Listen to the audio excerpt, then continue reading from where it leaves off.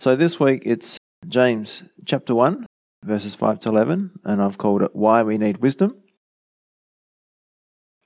And so we'll pray and we'll get into it. Father, thank you that you have given us your word.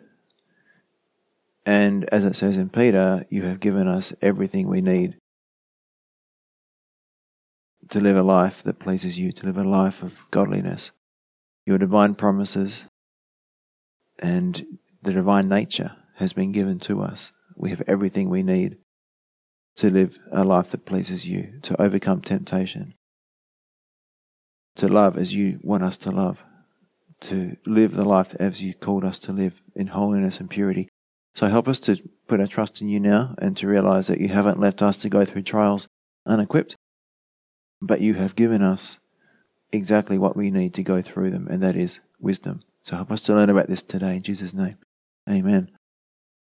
So, last week we looked at patient endurance in trials, and that was James chapter 1, verses 2 to 4. And this week we'll try and get up to verse 11. But I want to just go through our memory verse for the book of James. It's like the summary verse for the book. James chapter 1, verses 2 to 4, it says, "My brethren, count it all joy when you fall into various trials, knowing that the testing of your faith produces patience. But let patience have its perfect work, that you may be perfect and complete, lacking nothing." So, remember the big picture? We're talking about the wisdom of God. Verses 1 to 11 talk about the wisdom of God.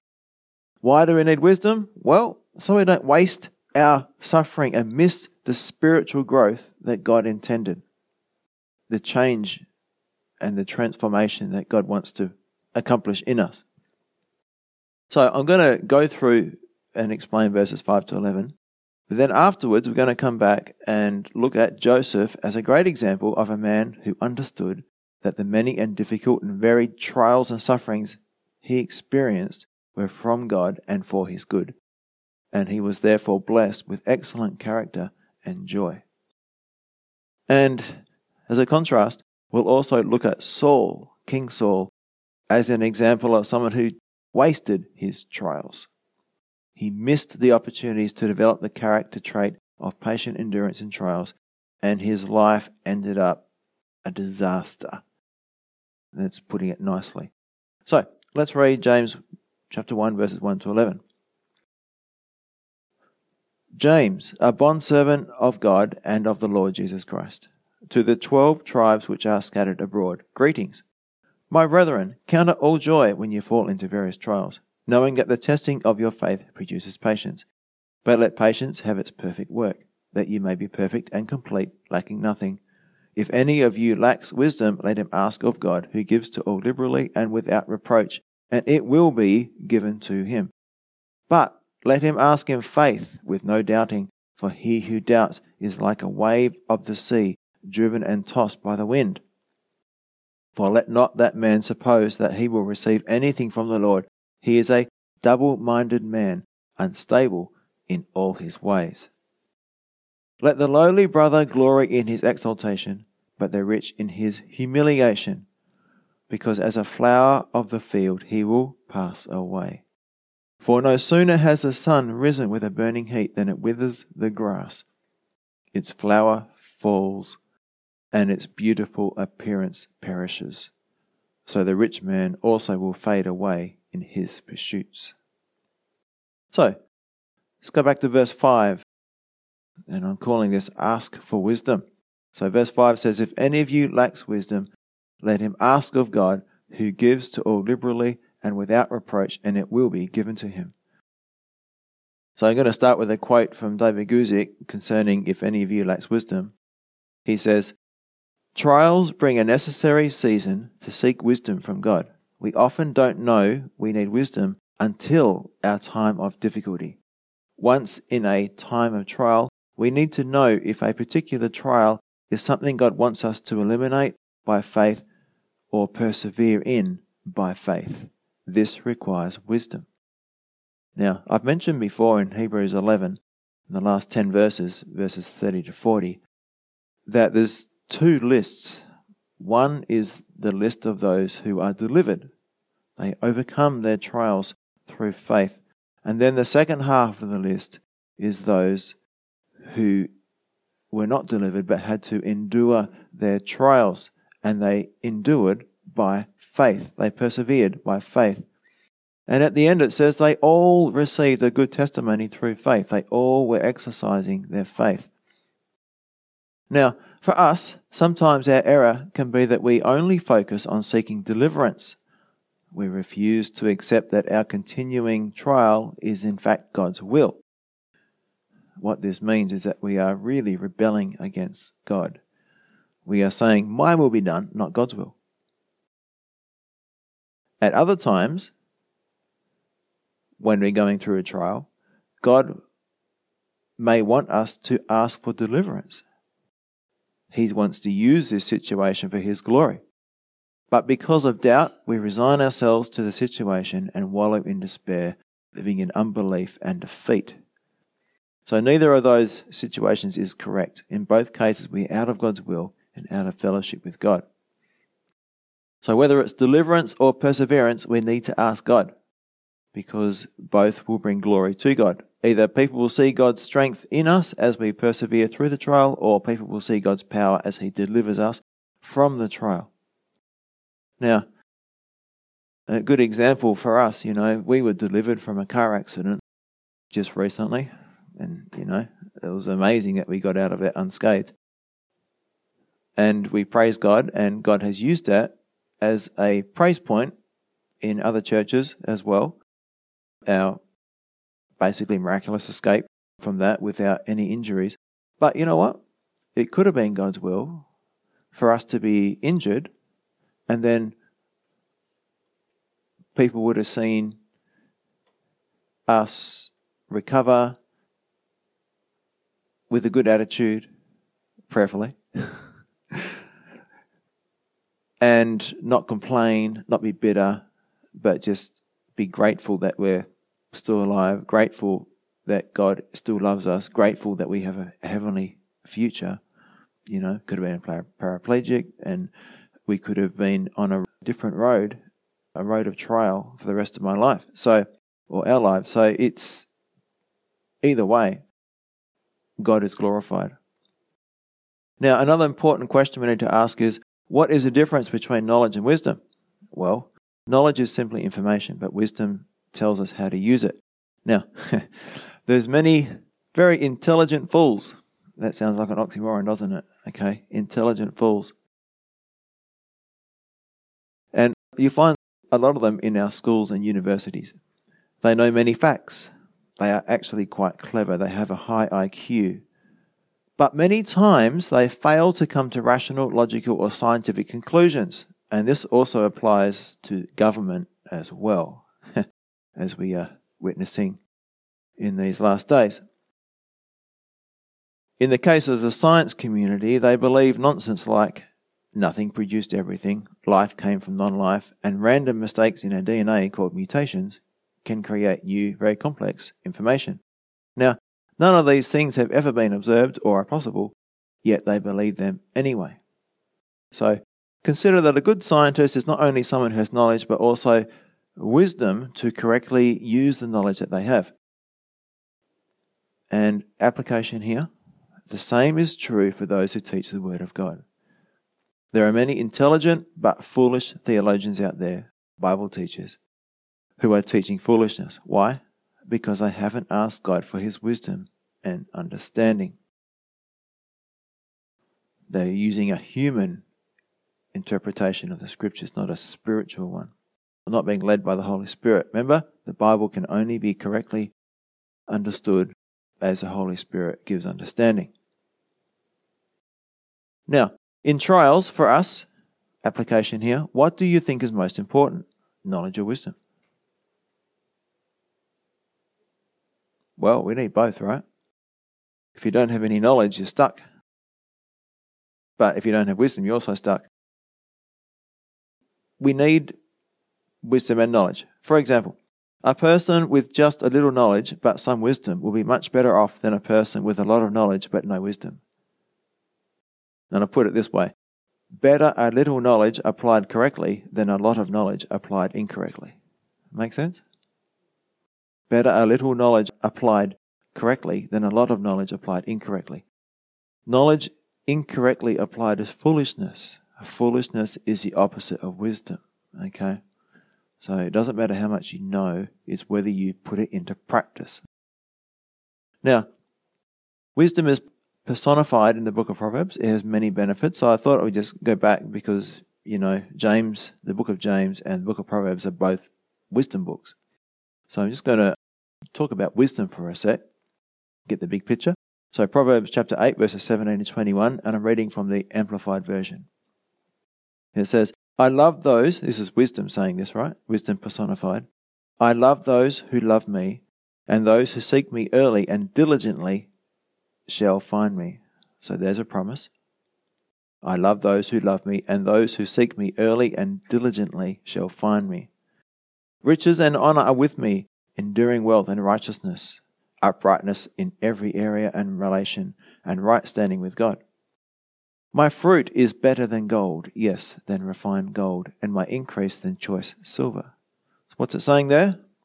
It's not just money, is it? Okay, there's more to life than money and wealth, and wisdom will give you that more to life.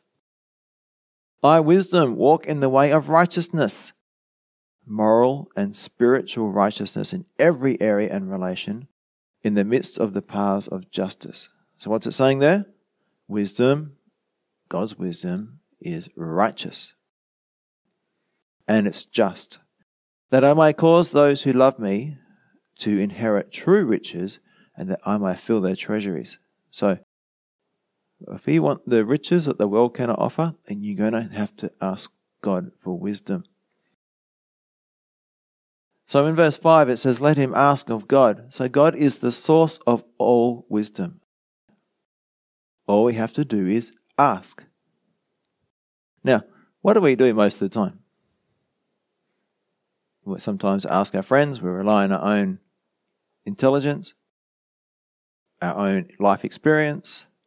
We go to a course or seminar, we get counselling. Sometimes people even go to a secular counsellor. We read books, and we may even ask the pastor. But when all this fails, after our search for wisdom in this world has failed, we get around to asking God. And this is such a basic thing, but we are deceived by our prideful human nature. Our human nature wants us to think that we know everything and we don't need any help. But the fact is we don't know everything and we do need help. Okay? We don't have the wisdom that we need to get through every situation. God has made it that way, so we have to ask Him. So we remain dependent on Him. Now, how do we get this wisdom? How does God reveal things to us? Well, God may choose to reveal Himself directly by His Spirit through His Word.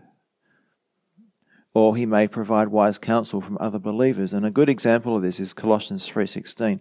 It says, let the word of Christ dwell in you richly in all wisdom, teaching and admonishing one another. So, first of all, it says, let the word of Christ dwell in you richly in all wisdom. Yeah? So, you get the word in you, and you become wise. And when you have that, you are able to teach and admonish one another. You're able to impart wisdom to other people. Now, another way of knowing God's will is His peace in our hearts. And this is more subjective, and it's often misused. Okay? Being more subjective makes it a more, if I can say this, dangerous way of seeking God's will. Okay? And Colossians 3:15, and let the peace of God rule in your hearts. So the idea is that the peace of God rules in our heart like an umpire. Yes, no, right, wrong, God's will, or not God's will. And this is especially important when there's no absolute right or wrong answer. So, you're a single guy and you have a desire to be married, and there's a Christian girl, she seems nice. Is she the right person for you or not? Well, there's no Bible verse for that. So what you need to do is pray and ask for God's guidance. And it comes as peace. I am at peace with this situation, or I'm not at peace with this situation. So, if we take this Colossians 3:15 at face value and just say, okay, if I have peace, then it's yes. If I don't have peace, then it's no. And, all we have to do is say, yep, great. I feel at peace with this. I'm going to marry her. But the problem is, that only works 100% of the time if we're abiding with God 100% of the time. Does that make sense? If we're not always abiding with the Lord, then His desires aren't always our desires. And because of our sinful nature, we don't always desire the things of God. And so our emotions can be at peace with doing the wrong thing. We're seeking the wrong thing. So, for example, that girlfriend or that wife, that job, that promotion, it could be what we've always wanted for ourselves. So we're at peace, but we're at peace with our own desires and ambitions and not at peace with God's will for us. So remember that our hearts are deceitful above all things and desperately wicked. Jeremiah 17:9. So how do we know if this feeling of peace is just our emotions or actually the peace of God? Well, firstly, take your time. From experience, I know that, and I know you know, that emotions come and go on a daily basis. It can change in an hour or a minute, yeah? They are influenced by many things. Our emotions are influenced by many things. Secondly, we need to commit the issue to the Lord in prayer. So, earnestly seek God's will on the matter and have an obedient heart, one that will obey whatever God tells you. You need to be submitted. Now, over time, and for me personally, it's sometimes taken up to months for God to reveal His will, particularly like moving jobs and things like that.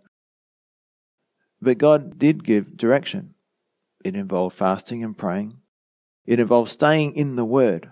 And most often, God will confirm things by something you read in the Word, and you will just know that this is from God because you are listening for His still small voice. So, an example is Jeremiah. When the people asked him, hey, do we go down to Egypt or do we stay in the land of Israel? And Jeremiah got back to them, but it took 10 days for God to give Jeremiah the answer. 10 days. And so Jeremiah had to keep on seeking God until he got the answer. And that's the same for us too. Daniel, he was praying for how long? 21 days, okay, before he got his answer. So, don't rush into things. Don't just depend on your emotions. Get into the Word and let God speak to you. And when it does come, when that peace does come, you will know it is from God. Now, we come back to the idea of humbly asking God. Why is humility so important? Well, I've got a quote from Spurgeon who puts it well. He says this, it does not say, let him buy of God, let him demand of God, let him earn from God. Oh no. Let him ask of God. It is the beggar's word. The beggar asks for alms. You are to ask as the beggar asks of you in the street, and God will give to you far more liberally than you give to the poor. You must confess that you have no merit of your own. So what's the main point here? Well, we are without merit. God is not obliged to give us wisdom. He doesn't owe it to us, nor can we earn it or deserve it. It's always given as a gift, and so must be received as a gift, and this keeps us humble. Verse 5 also says, who gives to all liberally? And one of the wonderful attributes of our God is that He is a generous God. And if you look through the scriptures, no one has ever outgiven God. And verse 5 also says, and without reproach, and it will be given to him. So what does this mean? Well, simply that God will never despise or resent us or get sick of us asking for wisdom. We can never ask too many times, and we can never ask for too much. Isn't that good to understand that? We can never ask too many times, and we can never ask for too much. God delights in giving us much more than we need, more often than we need it. Our God is never impatient. Our God is a loving Father with an open hand, not a closed fist, who never tires of giving. He will never run out of things or wisdom to give. So remember, God is a heavenly Father. He's a Father, And as parents, we get joy when our children come and ask us for things, ask us for help. It's our desire to demonstrate love to them and to help them. But if they don't come to us, we can't do it. And so we wait for them to come to us and ask for help. And we want to then help them. And it brings us great joy. And it's the same for God. It brings God much joy whenever we humble ourselves, admit our need, and make the time to ask. So we need to ask more and more. Now, when we get answered prayers, do we say, oh, I better stop now because I've got that prayer answered? No. Once we get an answered prayer, that should spur us on to pray more because let's get more answered prayers. Right, let's move on to verses 6 to 8. It says, but let him ask in faith with no doubting, for he who doubts is like a wave of the sea, driven and tossed by the wind. For let not that man suppose that he will receive anything from the Lord. He is a double-minded man, unstable in all his ways. So, verse 6 says, but let him ask in faith. So, how do we ask? Well, it's in faith. But faith in what? Well, I believe it's our faith in both God's desire and his ability to give us his wisdom. And this is why many of our prayers fail. It's because we don't ask in faith and are therefore not really believing that God both can and wants to bless us with his wisdom. So we say the words, but our hearts aren't in it. We don't really believe that God will answer the prayer. And there's two reasons. Either because we doubt God's love and care for us, God doesn't want to, or we doubt God's ability. And both of these things are an insult to God. Think about your kids if they asked you for something but didn't really believe that you wanted to help them or you could help them. It would be quite an insult, quite a hurtful situation. So God says here very clearly that he will not answer doubting prayers. Okay? It's something you need to get a head around. He will not answer a doubting prayer. And we'll talk about what this doubting means in a sec. It's not necessarily how much faith you have. In verses 6 and 7 it says, with no doubting, for he who doubts is like a wave of the sea, driven and tossed by the wind. For let not that man suppose that he will receive anything from the Lord. He is a double-minded man, unstable in all his ways. So as I said, if you're doubting, if you're double-minded, you should not expect to receive anything from the Lord. Now, a foundation gives you something to stand on, something that's firm, something that you know is true. Okay? God's word is our foundation. A lack of faith and trust in God also reveals that we have no firm foundation because we are unstable in all our ways. Now, it says, like a wave of the sea, driven and tossed by the wind, in verse 6. And a quote from Clark, he says, the man who is not thoroughly persuaded that if he ask of God, he shall receive, resembles a wave of the sea. He is in a state of continual agitation, driven by the wind and tossed, now rising by hope and then sinking by despair. And you know what? I've heard so many testimonies that sound just like that. All driven by emotion and feelings and not by faith in God's promises. They have no firm foundation. They have not experienced God as their rock. And David Guzik talks about the wave of the sea. He says this, a wave of the sea is a fitting description of one who is hindered. I like that, hindered, right? By unbelief and unnecessary doubts. Our doubts are what? Unnecessary, yeah? A wave of the sea is without rest, and so is a doubter. A wave of the sea is unstable, and so is the doubter. A wave of the sea is driven by the winds, and so is the doubter. A wave of the sea is capable of great destruction, and so is the doubter. Now, in verse 8 it says, a double-minded man, unstable in all his ways. So what does it mean to be double-minded? Well, Guzik's got a good quote with this one. He says, to ask God, but to ask him in a doubting way, shows that we are double-minded. If we have if we had no faith, we would never ask at all. If we had no unbelief, we would have no doubting. To be in the middle ground between faith and unbelief is to be double-minded. So we have a bit of faith and we also have unbelief. Now, a guy called Herbert, he says that double-minded is literally two-souled. All right? Another way of saying it, try and imagine this. A person has two minds or two competing desires, and they're not sure which one they really want. They have their worldly appetites, then they have their desires for their heavenly rewards and the relationship with God. They are not fully committed to either. They can't make up their mind. They won't give up their worldly appetites or desires, nor will they let go of their heavenly desires or promises. If I can use some illustrations here, you might be going to church and having your Bible study, but then also still sinning in a particular area or having something in your life which is more important than God. Double-minded. So this is the underlying cause for doubt. It's a refusal to make a clear break from one reality for another.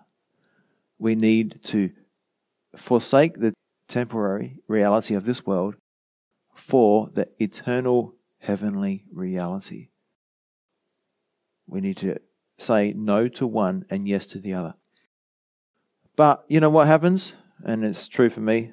Sometimes as well, we want the best of both worlds. But when we do, we experience neither. We end up miserable, not being content in either our worldly pursuits and nor with our relationship with God. So I just want to point out here that it's not a matter of how much faith we have. It's a matter of whether or not all the faith we do have is in only one thing, God. Okay? Are we seeking our satisfaction, our contentment only in God or only in the world or a bit of both, yeah? So it's not a matter of how much faith you have, it's where that faith is. Is it mixed or is it singular? Matthew 6:24, no one can serve two masters, for you will hate the one and love the other. You will be devoted to one and despise the other. You cannot serve God and be enslaved to money. Now, Joshua gave an ultimatum to the double-minded Israelites.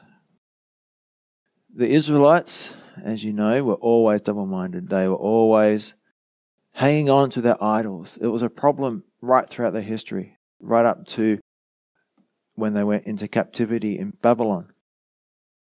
And Joshua says this to them, now therefore, fear the Lord, serve him in sincerity and in truth. Be sincere, yeah? Be real. And put away the gods which your fathers served on the other side of the river and in Egypt. They've crossed over the Jordan River, they've defeated most of the land. Joshua is basically giving his swan song now, he's giving his last words. And he's saying to the children of Israel, you need to decide. And put away the gods which your father served on the other side of the river and in Egypt. Serve the Lord. And if it seems evil to you to serve the Lord, choose for yourselves this day whom you will serve, whether the gods which your fathers served that were on the other side of the river, or the gods of the Ammonites in whose land you dwell. But as for me and my house, we will serve the Lord. And it continues on. The people say, yeah, we'll serve the Lord. But Joshua says, no, you've got to give up your gods. You can't do it. You've got to give up your gods. And people say, no, we will give up our gods. But you know what happened as soon as Joshua died, right? And the elders that outlived him, they went straight back into idolatry. They were double-minded people. And, I know of people who are saved and are leading Bible studies, but are indulging in lustful fantasies almost every day. And this is a real-world example of being double-minded, of having a foot in each camp, enjoying serving God, but also loving the things of the world. So God is looking for total commitment to Him, which means completely forsaking the world and its gods and idols. Now, when we ask for wisdom, how do we ask? Well, Spurgeon gives us a good, simple way of doing it. He says, do you believe that God can give you wisdom and that he will do so if you ask him, then go at once to him and say, Lord, this is what I need. Specify your wants. State your exact condition. Lay the whole case before God with as much orderliness as if you were telling your story to an intelligent friend who is willing to hear it and prepared to help you. And then say, Lord, this is specifically what I think I want, and I ask this of you, believing that you can give it to me. So this is really good. I like this because this is how we should pray all the time. Specifically, laying out our case before God, letting him know exactly what we need, and doing it in faith, believing that God both wants to help us, he's prepared to help us, and he can help us. Now we move on to verses 9 to 11. It says, Let the lowly brother glory in his exaltation, but the rich in his humiliation, because as a flower of the field he will pass away. For no sooner has the sun risen with a burning heat than it withers the grass. Its flower falls, and its beautiful appearance perishes. So the rich man also will fade away in his pursuits. So, verses 9 and 10, it says, Let the lowly brother glory in his exaltation, but the rich in his humiliation. It's right for the lowly, for those who are in humble circumstances, to rejoice when they are lifted up by God. But it's also right for those who are well-liked or well-off, the rich, to rejoice when they are brought to humiliation by trials. And verse 10 it says, and 11, Because as a flower of the field he will pass away, for no sooner has the sun risen with a burning heat than it withers the grass. Its flower fails, its beautiful appearance perishes. So the rich man also will fade away in his pursuits. Now, one of the reasons that God sends trials is to remind the rich and powerful that though they are comfortable in this life, it's only for this life, and those comforts and those privileges they have will fade just as quickly as the grass turns brown and the flowers fall off. So remember what the word says? You can't take it with you, but you can send it on ahead, yeah? Where does Jesus say to lay up your treasure? Lay up your treasure in heaven, yeah? Now, Joseph, as a godly example. A quick summary of Joseph's life. You remember? He was a child of his favorite wife, Jacob's favorite wife, Rachel. By this time, Rachel had died, and Joseph became the favorite son of the favorite wife. And his brothers were very jealous of him. Joseph was the one who had the coat of many colors. And of course, you probably know the story, but he had dreams, 2 dreams. And in those dreams, his family was bowing down to him. And his brothers were furious with him. They were so jealous that they wanted to kill him. But God intervened, and he ended up being sold to some slave traders who took him to Egypt and sold him to Potiphar. And he was living in Potiphar's house as a slave for around 10 years. So after proving faithful, Joseph was promoted to overseer, to be the overseer of Potiphar's house. But then you know what happened? Just as things were starting to look up and life was getting a bit easier, Potiphar's wife had eyes for him and harassed Joseph daily, trying to get him to sleep with her. Can you imagine that? In your place of employment, you know, this wouldn't go today, would it? Sexual harassment. But back then, as a slave, you had no rights. Finally, when there was no one around, she grabbed him and demanded that he lie with her, to sleep with her. Joseph did what any godly young man should do with sexual sin. He fled and he left his coat behind, her hanging onto it. He was then falsely accused by Potiphar's wife and subsequently thrown into the king's prison, the one that Potiphar was in charge of. This was a dungeon, okay? You wouldn't see the light of day. So Joseph did the right thing, what happened to him? He got punished. Now there Joseph remained forgotten in the dungeon for a number of years until the butler and the baker were also thrown into the king's prison. Now Joseph correctly interpreted their dreams. The butler was reinstated and the baker was hanged. Now more time goes by. Joseph is still forgotten, still living in a dungeon. But then Pharaoh has a dream, and the butler remembers his sin of forgetting about Joseph. Joseph is then called out of the prison to appear before Pharaoh and to interpret Pharaoh's dream concerning the 7 years of plenty and the 7 years of famine. And then, of course, Joseph is promoted to Prime Minister of Egypt. He's second in charge only to Pharaoh. And then years later, so you got the first 7 years of plenty and then a couple of years of famine. After those couple of years of famine, Joseph's brothers turn up. They have no food. And after a series of encounters with his brothers, Joseph finally reveals himself to them, and the whole family, including Jacob, come down to Egypt. And then more years go by, and Jacob dies. And the brothers wonder if Joseph will now pay them back for all the wrong that they had done to him. So I'm just going to pick up the story in Genesis 50, verses 15 to 21. It says, "When Joseph's brothers saw that their father was dead, they said, 'Perhaps Joseph will hate us, and may actually repay us for all the evil which we did to him.' So they sent messengers to Joseph, saying, 'Before your father died, he commanded, saying, Thus you shall say to Joseph, I beg you, please forgive the trespass of your brothers and their sin for the evil they did you. Now, please forgive the trespass of the servants of the God of your father.'" Now, was that true? Did Jacob really say that? No, it's a lie. Okay? So they're being manipulative, yeah? They're trying to manipulate Joseph. They're trying to use the influence of their deceased father to try and stop Joseph from hurting them. Now, it continues, "And Joseph wept when they spoke to him." And we'll find out why in a minute. "Then his brothers also went and fell down before his face, and they said, 'Behold, we are your servants.' Joseph said to them, 'Do not be afraid, for am I in the place of God?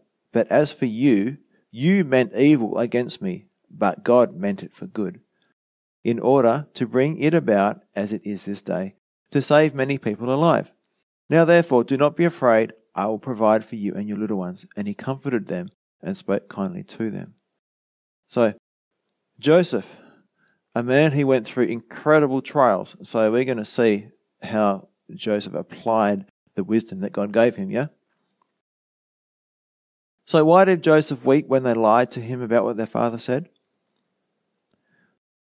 The way I think about it is they were doubting his love for them.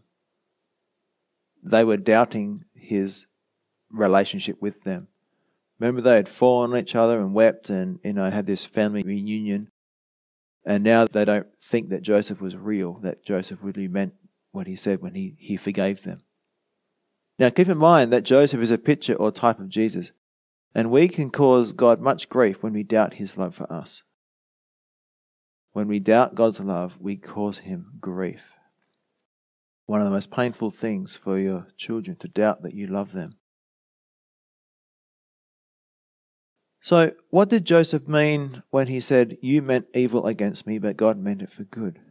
Well, the fact is, and Joseph recognized this, his brothers really did hate him at one stage and really did want him dead.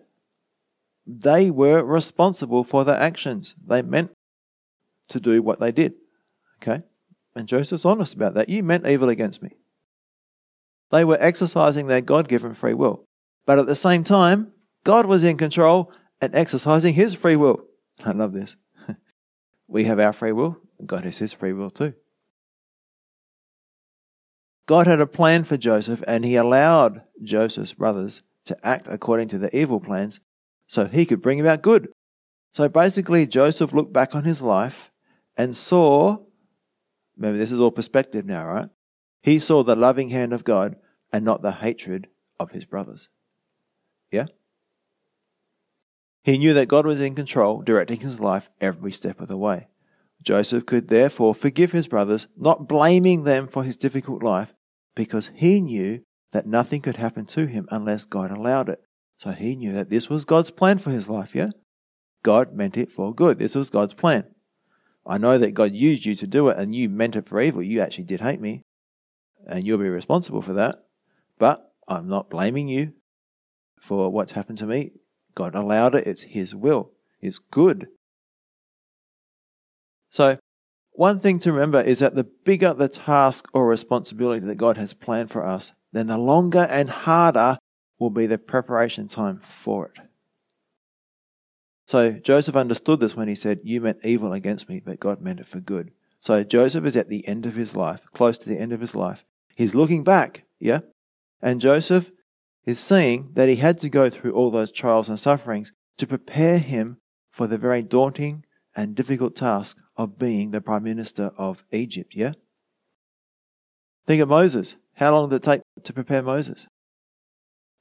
40 years in the wilderness, okay? 40 years. Had a massive ministry, but it took a lot of preparation. So another way of saying it is like this. The lower we are willing to let God take us, the higher he can raise us up. The Bible says that God exalts the humble. Our exaltation is always in proportion to our humiliation. That's not a very nice thing, is it, to be humiliated? But Jesus is the ultimate example. Jesus suffered the ultimate humiliation, but then also received the highest exaltation. Philippians 2:8-9 says, he humbled himself and became obedient to the point of death, even the death of the cross. Therefore God has highly exalted him and given him the name which is above every name. So I just want to point out another purpose in our trials is to humiliate us, but not in a negative way, in a positive way. It's to humble us so that we are more usable for God, that we are more dependent on God. And another example of how Joseph applied wisdom to his various trials was when he refused to sleep with or even be with Potiphar's wife. And his reason was it would be sinning against God. So the wisdom that we're looking at here is Joseph's awareness of God's holiness and the fact that Joseph knew that God was watching him. And Joseph had already determined that his goal was to please God. That is some good wisdom that we can ask for. Genesis 39:9-10, talking about this situation, Potiphar's wife. He's saying this to Potiphar's wife. How then can I do this great wickedness and sin against God? So it was, as she spoke to Joseph day by day, that he did not heed her to lie with her or to be with her, not even to talk to her. He set strong boundaries. Another attribute or form of wisdom that Joseph had was he always had a positive attitude and gave his absolute best, no matter how he was treated or falsely accused. So after Joseph was falsely accused by Potiphar's wife, Joseph's master took him and put him into the prison, the place where the king's prisoners were confined. This is Genesis 39:20-23. Then Joseph's master took him and put him into the prison, a place where the king's prisoners were confined. And he was there in the prison. I love verse 21. But the Lord was with Joseph and showed him mercy.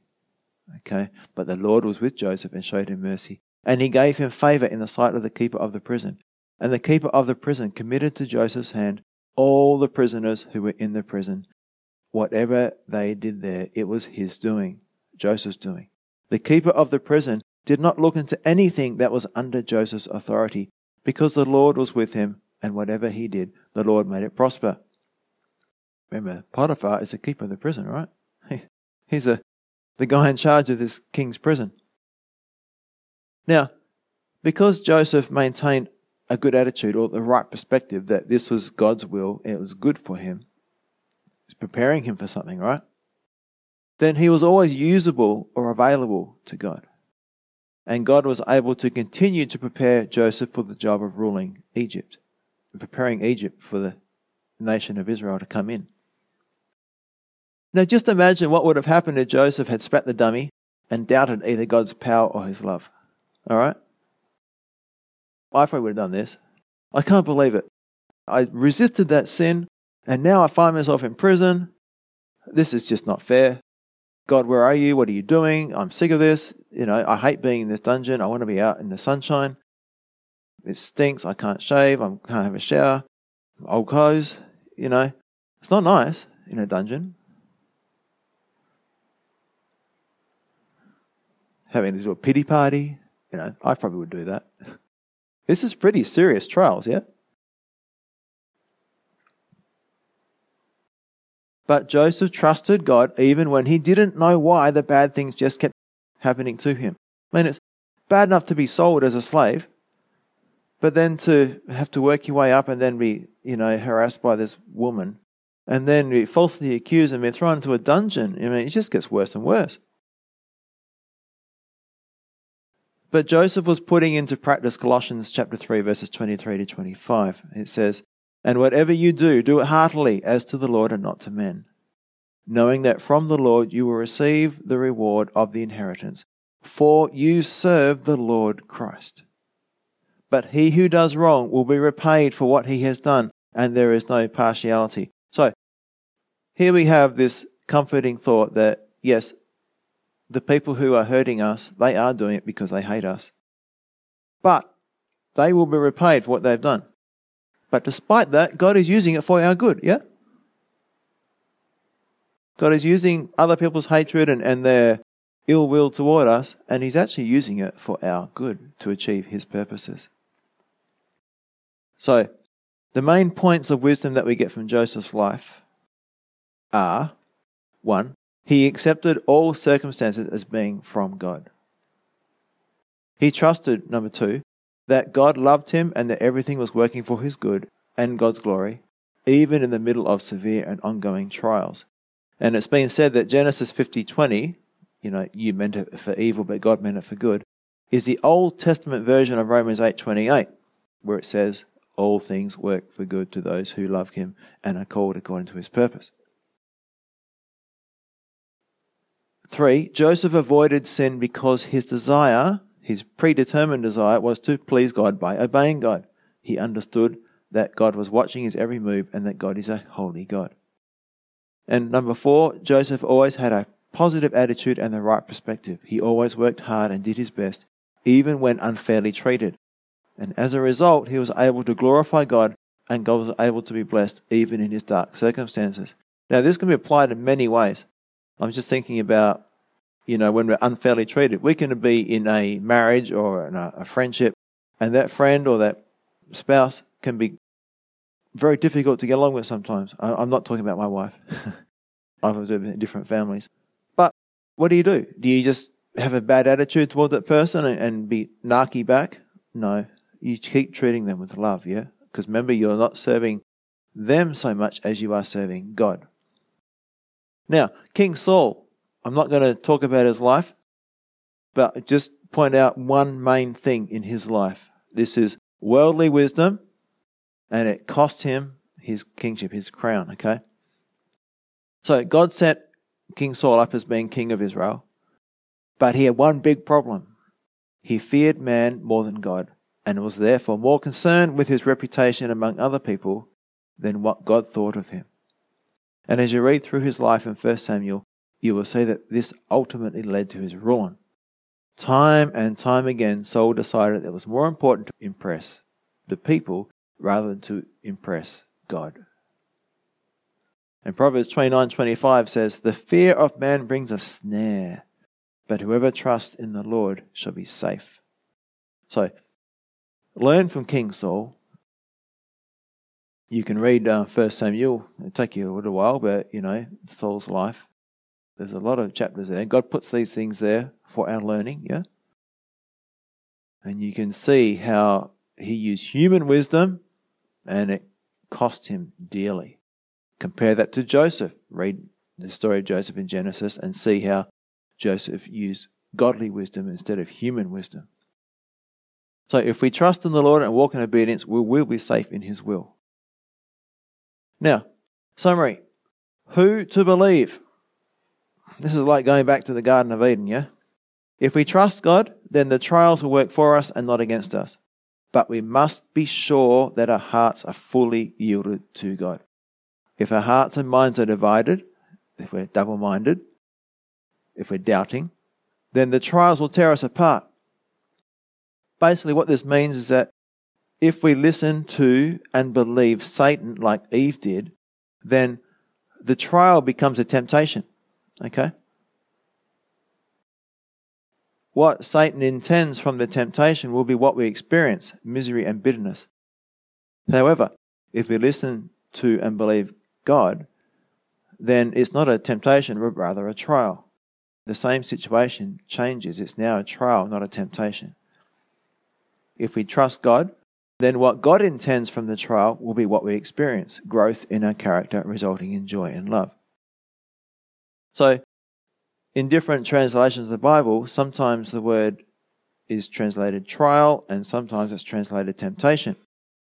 And the reason? Well, they're both correct in context. From Satan's point of view, all the times that we suffer, either through persecution, temptation to sin, or hard times, it's a temptation to turn us away from God and to stop trusting God, just like He did to Eve in the Garden of Eden. But from God's point of view, who never tempts anyone, the trials are opportunities for our growth, for our good. And that's why we are to consider it all joy. So let's read that again together. James chapter 1 verses 2 to 4. My brethren, count it all joy when you fall into various trials, knowing that the testing of your faith produces patience. But let patience have its perfect work, that you may be perfect and complete, lacking nothing. I'm just going to finish on Romans 5, 3 to 5. And not only that, but we also glory in tribulations, knowing that tribulation produces perseverance. Remember that word is the same as in James, patience. It means endurance. And perseverance, character, and character, hope. Now hope does not disappoint, because the love of God has been poured out in our hearts by the Holy Spirit who was given to us. Was Joseph disappointed when he trusted God? Absolutely not. He went through 13 years of figuratively or metaphorically hell, yeah? Being taken away from his family, all those things, and yet he counted it all joy.